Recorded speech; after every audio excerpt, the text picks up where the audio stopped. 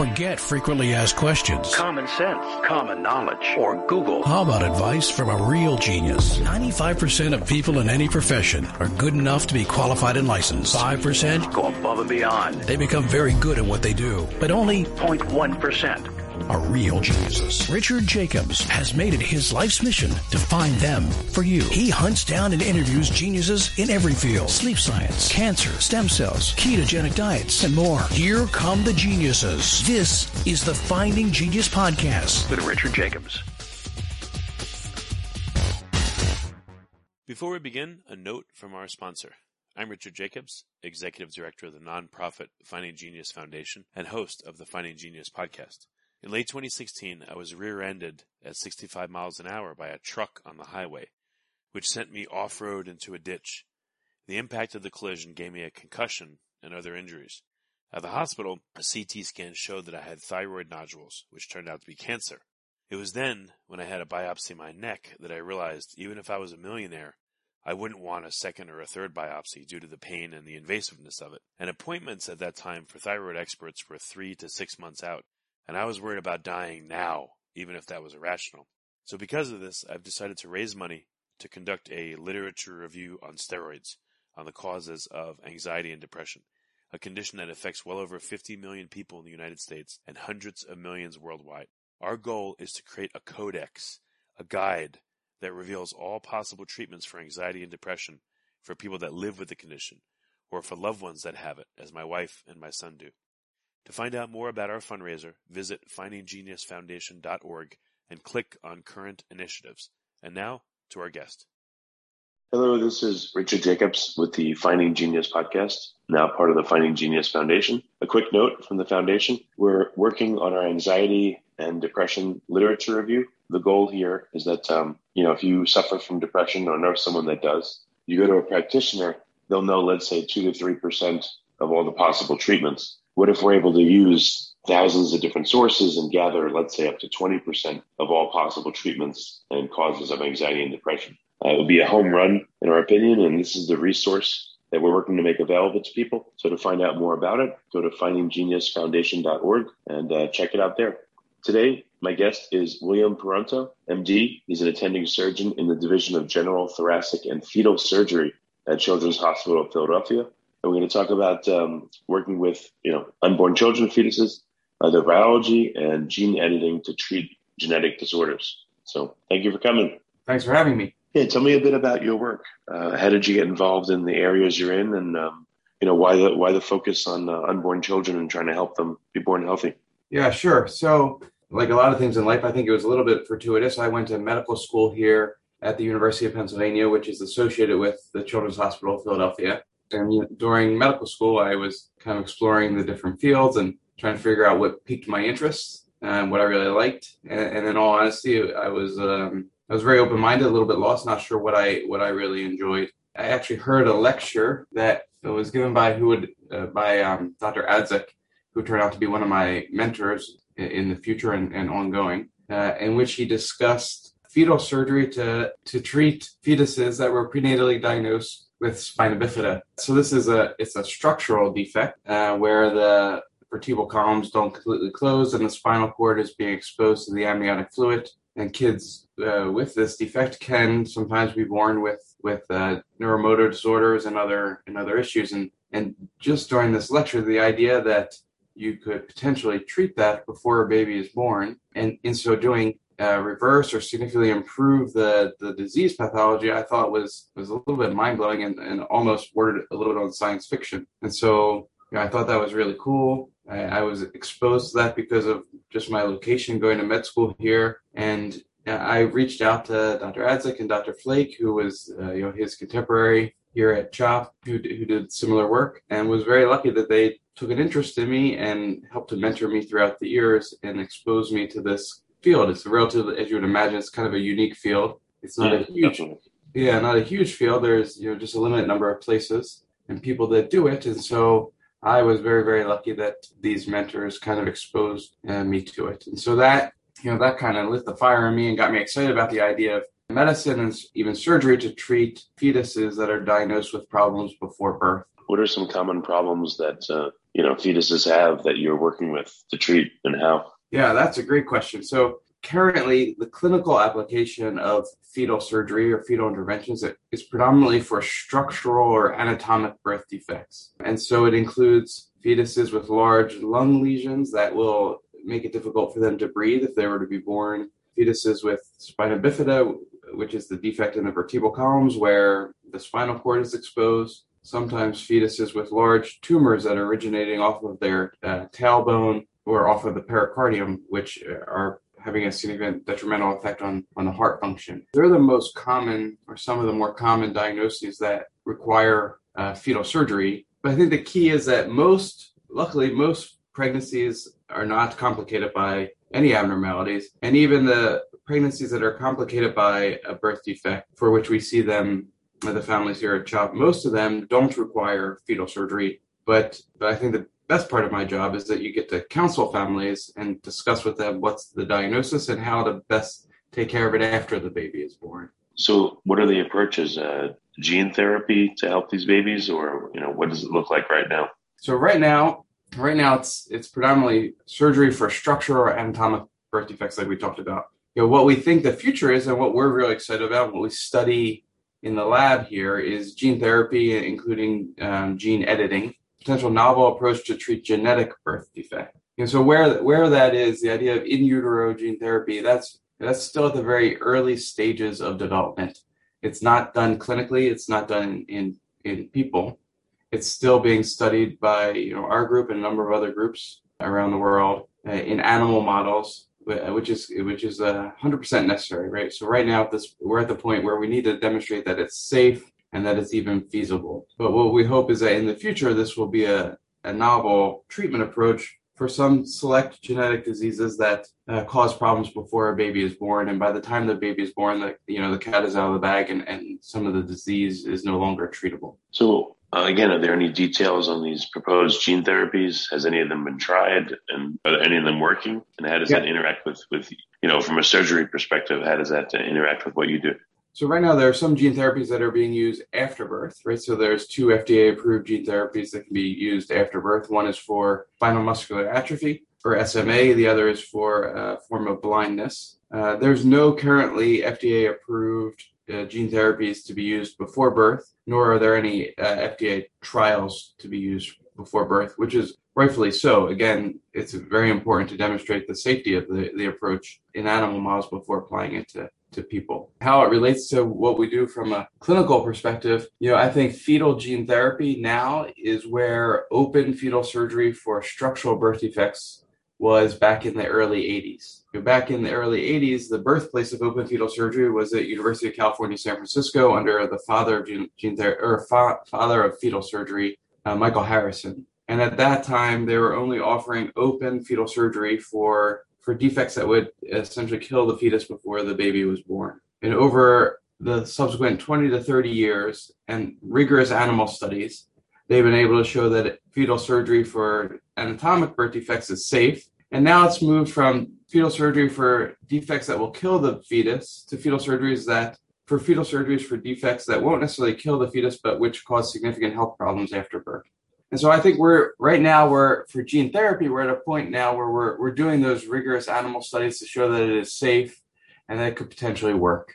And then hopefully over the next 10 to 15 years, we'll be at a point where we can then apply it initially for diseases that either kill the fetus or are significantly morbid or cause a lot of health problems immediately after birth. And once you show it's safe in those situations, you could then entertain the idea of using it for other diseases, which again cause a lot of health problems, but which may not result in death before or immediately after birth. But are there any therapies that are online right now that are being used, or is this all future look?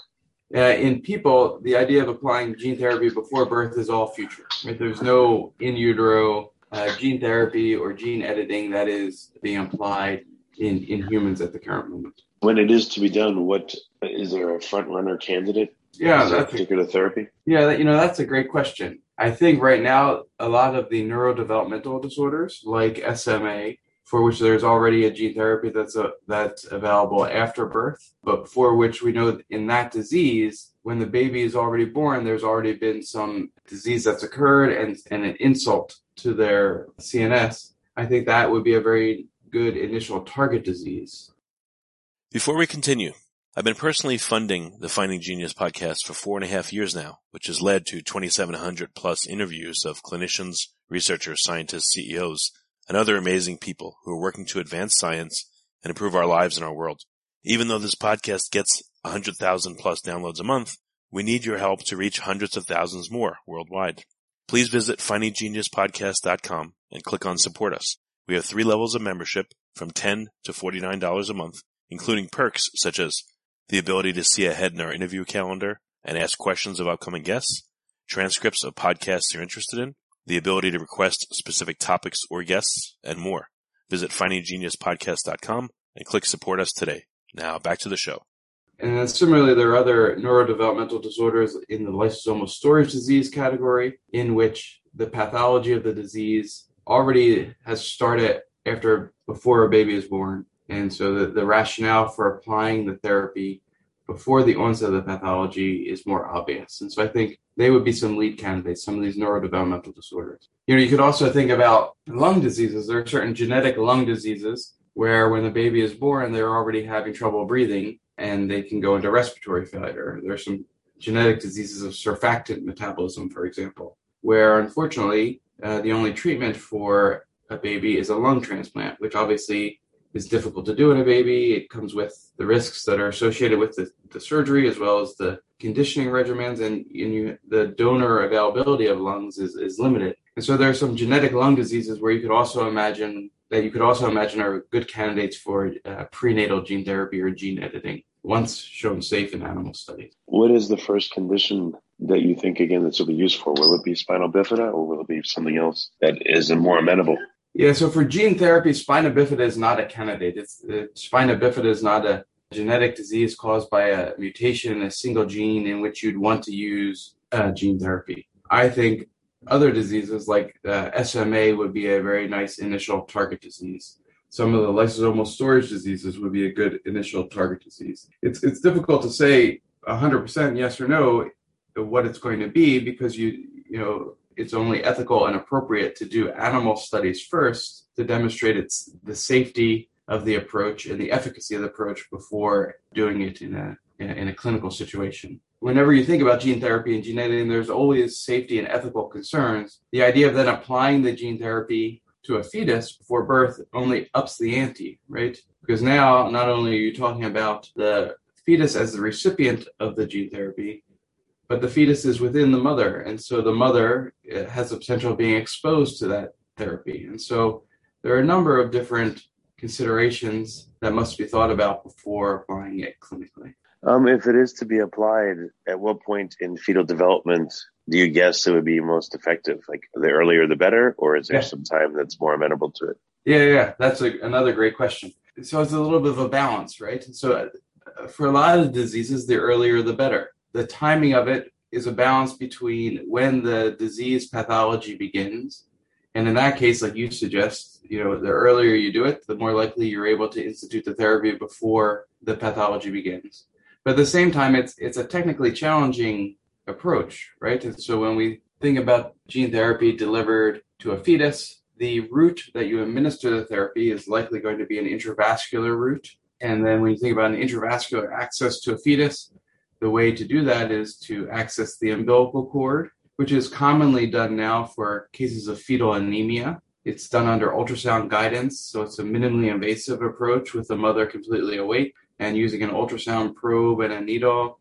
Very talented maternal fetal medicine doctors can access the umbilical vessel and withdraw or inject blood into the umbilical vein. Similarly, that's how you think about applying gene therapy before birth. But it's technically challenging the earlier you go. And so the timing of it would likely be in the mid to late second trimester. A lot of in utero transfusions are done between 20 and 28 weeks gestation. So I think it's technically feasible to do it as early as 18 weeks gestation, but it becomes more difficult the earlier you go. And so it's a combination. It's a balance, like you suggested.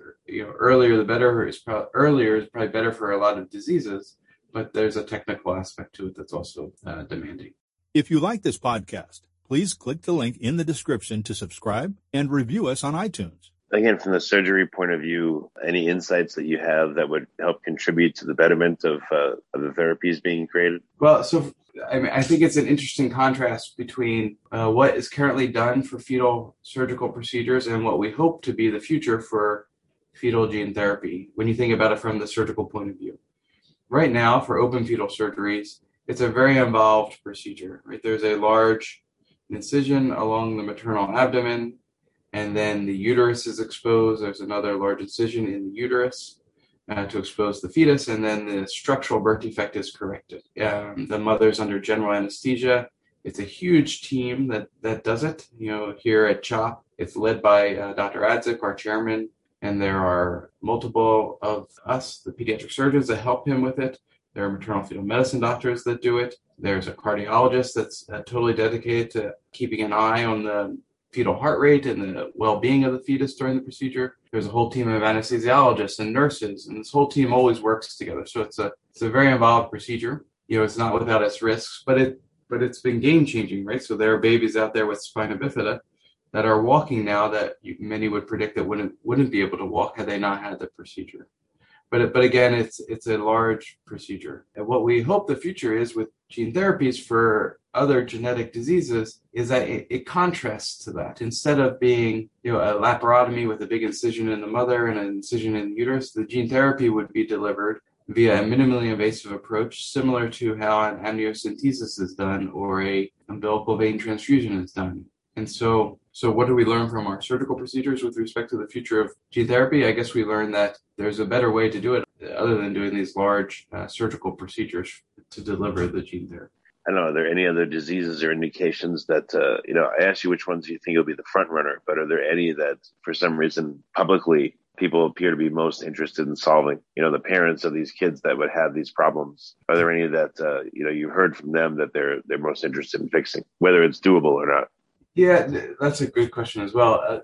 A lot of the diseases for which this is focused on are rare diseases, meaning that they don't affect a huge number of patients, but they're diseases which have very involved and very supportive patient advocacy groups and family groups. And that's wonderful. It's unbelievable to hear from them, and it's great that support is out there. And so there are a number of diseases that fall into that category where families appear very interested in this. A lot of the lysosomal storage diseases, the families appear interested in novel therapies. Muscular dystrophy is another disease category in which families are very interested in novel therapies, in which it may be potential to address it via in utero gene therapy. Unfortunately, there are a number of diseases out there that don't have great treatments right now, and so that motivates families to be very supportive and to look into these types of alternative possibilities that our hope is 5 to 10 years down the road would be available. Well, very good, Bill. What's the best way for people to keep tabs on your work? Where can they go? So you can go to the Children's Hospital of Philadelphia website. There's within that, the Center for Fetal Diagnosis and Treatment website, as well as our own lab's website there. We'd be happy to talk to anybody that's interested, or if there are any families out there with any questions, we'd be happy to speak with them as well. Well, very good, Bill. Thank you for coming on the podcast. I appreciate it. Well, thanks for having me. I really enjoyed it. If you like this podcast, please click the link in the description to subscribe and review us on iTunes.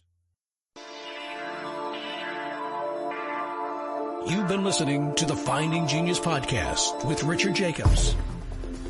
If you like what you hear, be sure to review and subscribe to the Finding Genius podcast on iTunes or wherever you listen to podcasts. And want to be smarter than everybody else? Become a premium member at findinggeniuspodcast.com. This podcast is for information only. No advice of any kind is being given. Any action you take or don't take as a result of listening is your sole responsibility. Consult professionals when advice is needed.